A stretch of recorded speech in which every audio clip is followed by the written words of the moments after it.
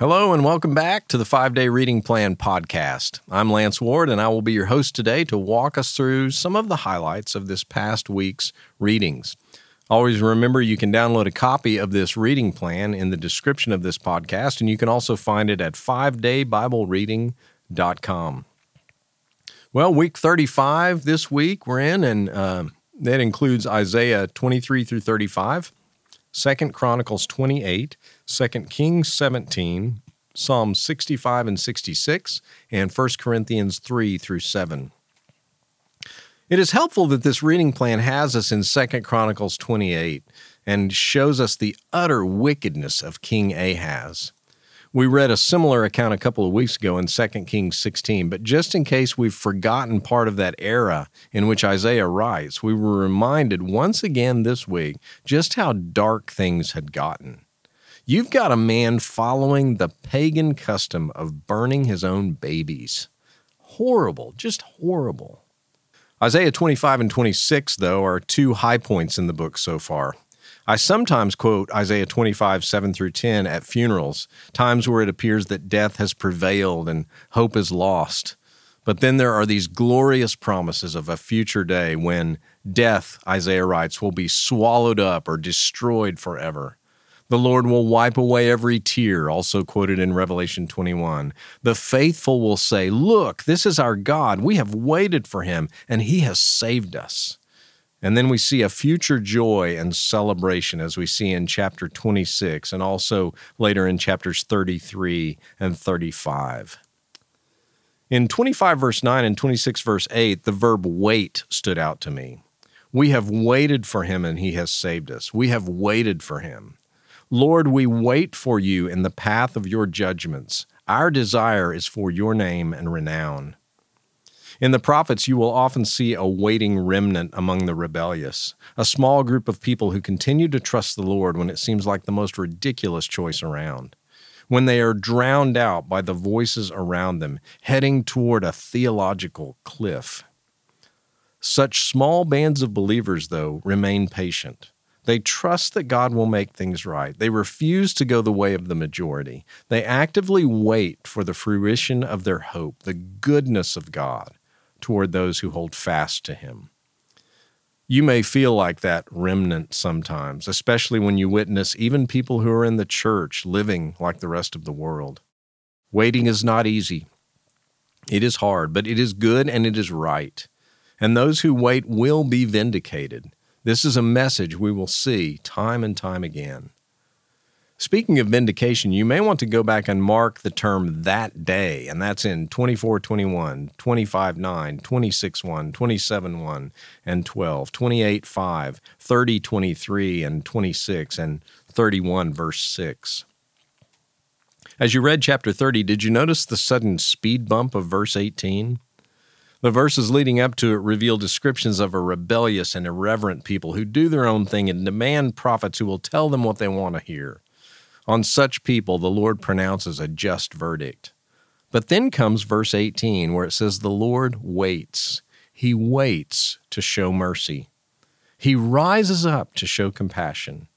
All who wait for him are happy, it says. So again, we see in the prophets a God who is both just and merciful, one who will take the rebels to task, yet one who also has a deeper longing, one that yearns to show compassion. If God were like one of us, all the scorn that he has endured might lead him to be bitter, cynical, and unforgiving. Or as Martin Luther once said, if I were God, I would have kicked the vile, wretched world to pieces long ago. But Isaiah does not present such a picture of God to us, because God is not us. Isaiah shows us both God's severe indignation and his soft heart. The two are not contradictory, they are complementary. The utter evil that God has seen in generation and generation after generation has not embittered him. He has not become like we would become if we had seen the betrayal he has seen. Instead, he remains one who longs to show mercy. Something in the divine nature just can't let go of that. Psalm 65 is not just a psalm proclaiming how the Lord provides for our every need, but it's a nice synopsis of the gospel. Notice this in verse 3, for example. Our iniquities or my iniquities overwhelm me. That sounds almost like the New Testament quote, Lord, be merciful to me, a sinner. Then he says, only you can atone for our rebellions. What's the gospel say? Christ is our only hope. Our good works are but fig leaves. God must provide a satisfying sacrifice as he has done so, and he has done so in Christ. Verse 9, you visit the earth and you water it abundantly. Jesus calls himself the living water, and after we come to Christ, he nourishes our souls. He grows us up. He cares for us as we tap into this living water. In Psalm 66, notice how the psalmist testifies as to God's work in his life. Come and listen, all who fear God, and I will tell you what he's done for me. God has listened when I cried out. He has paid attention to my prayer. I was convicted personally recently, having prayed for something and seeing it come to pass. I was bothered by the fact that afterwards I had forgotten to thank God after the prayer was answered. I forgot to acknowledge him once things were right again. And I neglected to tell others how my change in circumstances had to be chalked up to God's listening ear and strong hand. Sometimes the Psalms not only remind us to cry out to God when we are in need, but to praise him both privately and publicly when he does indeed come to our rescue. You see, if you're like me, you're a forgetter. The Psalms remind me, though, to be a rememberer. In 1 Corinthians 3, in our New Testament reading, Paul continues discussing a war going on in the church in Corinth, division between those who are fans of Apollos and those who are fans of Paul. Now, there was no personal animosity or rivalry between these two gifted men, as far as we know, but a conflict had begun to fester in the church of Corinth over who the better man was. It is evident in both letters to the Corinthians that Paul was not the most gifted speaker, by the way. Others were far more talented and gifted in that area, but Paul was no less called nor gifted in other ways. Apollos, on the other hand, I get the impression he was easy to listen to. He was well-spoken. He was easy to follow. His skills garnered a sizable fan base, and for good reason. And so, in Corinth, a war breaks out between each of the fan bases of Paul, or Apollos, if you will. But Paul reminds this church in chapter 3 that only one man is the foundation of it all. And that man is not Apollos. That man is not Paul. That man is Christ. What then is Apollos? What is Paul then, he asks. And he says, servants. One plants, one waters, Paul will say, but if there is any growth in the church of Corinth, it comes from the one who makes seeds sprout and plants grow. A servant can't move a heart, just like a farmer can't make a seed sprout. We are merely cultivators. God is the one who does the magic, if you will.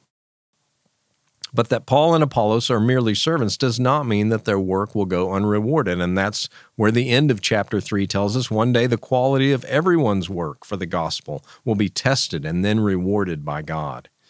And it will not be rooted in how admired we were, but by the just judgment of God, who will reward us not by the size of our fan bases, but by our faithfulness to the mission he has called us to. And I hope that encourages you as much as it encourages me.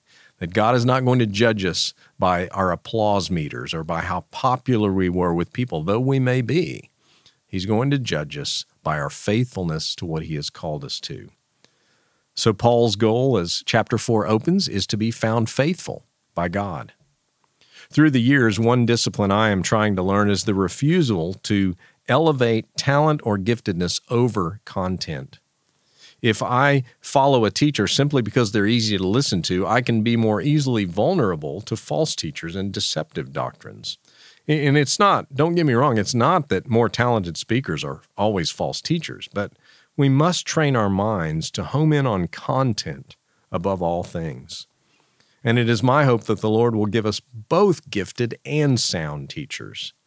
But if we have to choose between the two, may we choose sound doctrine over talent any day. Chapter 5 of 1 Corinthians shows us an instance that may be all too common today, elevating grace to such an extent that it excuses sin rather than dealing with it. It's pretty brutal here. There's a man in the Corinthian church having sexual relations with his stepmother, and the church is doing nothing about it. In fact, they might have cried out, well, let's just show grace here. But Paul chides their error here and tells them how they should handle this situation, not only for the good of the church, but ultimately for the good of this man.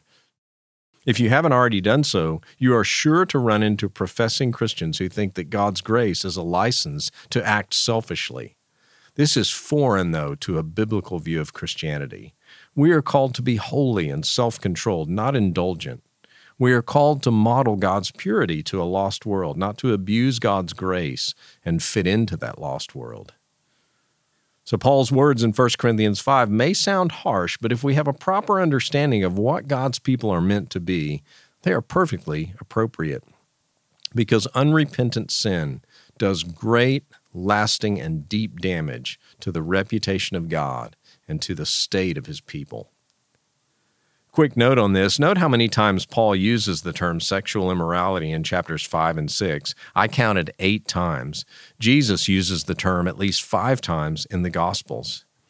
I wonder if the sexual revolution, keeping this in mind, has convinced too many Christians that what we do with our bodies doesn't matter to God, as long as love is involved.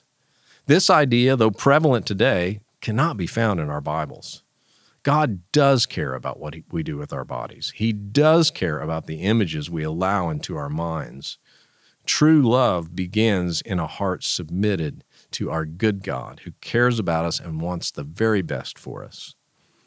And incidentally, God does give us sex as a beautiful gift to both husband and wife, as we see in chapter 7, verses 1 through 5, where it's obvious that this is a gift not just to be tolerated, but celebrated in the right context. And one kind of final note, if you are single and serving the Lord, I hope that parts of 1 Corinthians 7 were comforting to you as you've read. Though most of us adults marry when we're of age, some do not, and some choose not to marry at all. Is this wrong? Is this detrimental to the faith? In 1 Corinthians 7, Paul would say, absolutely not. In fact, he writes, singleness can be a great gift to those who wish to serve Christ and to those who are in the body of Christ. So let us be careful about assuming an adult is incomplete, if you will, if they are unmarried. Single adults are a tremendous gift to the body of Christ, not a liability. So if you happen to be listening today and you're single, I hope you know this as we close out. You are extremely valuable to God and his gospel mission. If you are in Christ, you are already complete. You lack nothing in your service to him. If you desire a spouse, I pray that the Lord will deliver just the right one at just the right time. In the meantime, though, just remember that you are valuable to the kingdom of God, just as Paul was, and you are valuable to his cause. Well, next week we will pick up 2 Chronicles 29 through 32, 2 Kings 18 through 20. We'll read about Hezekiah there. And in Psalms, we'll read Psalm 67, Psalm 123. We will continue in Isaiah, chapters 36 through 44. And in 1 Corinthians, we'll get about 3/4 of the way through the book as we read verses 8 through 12. I'll see you next week. I hope you have a great week, and thank you for listening to the 5-Day Reading Plan podcast.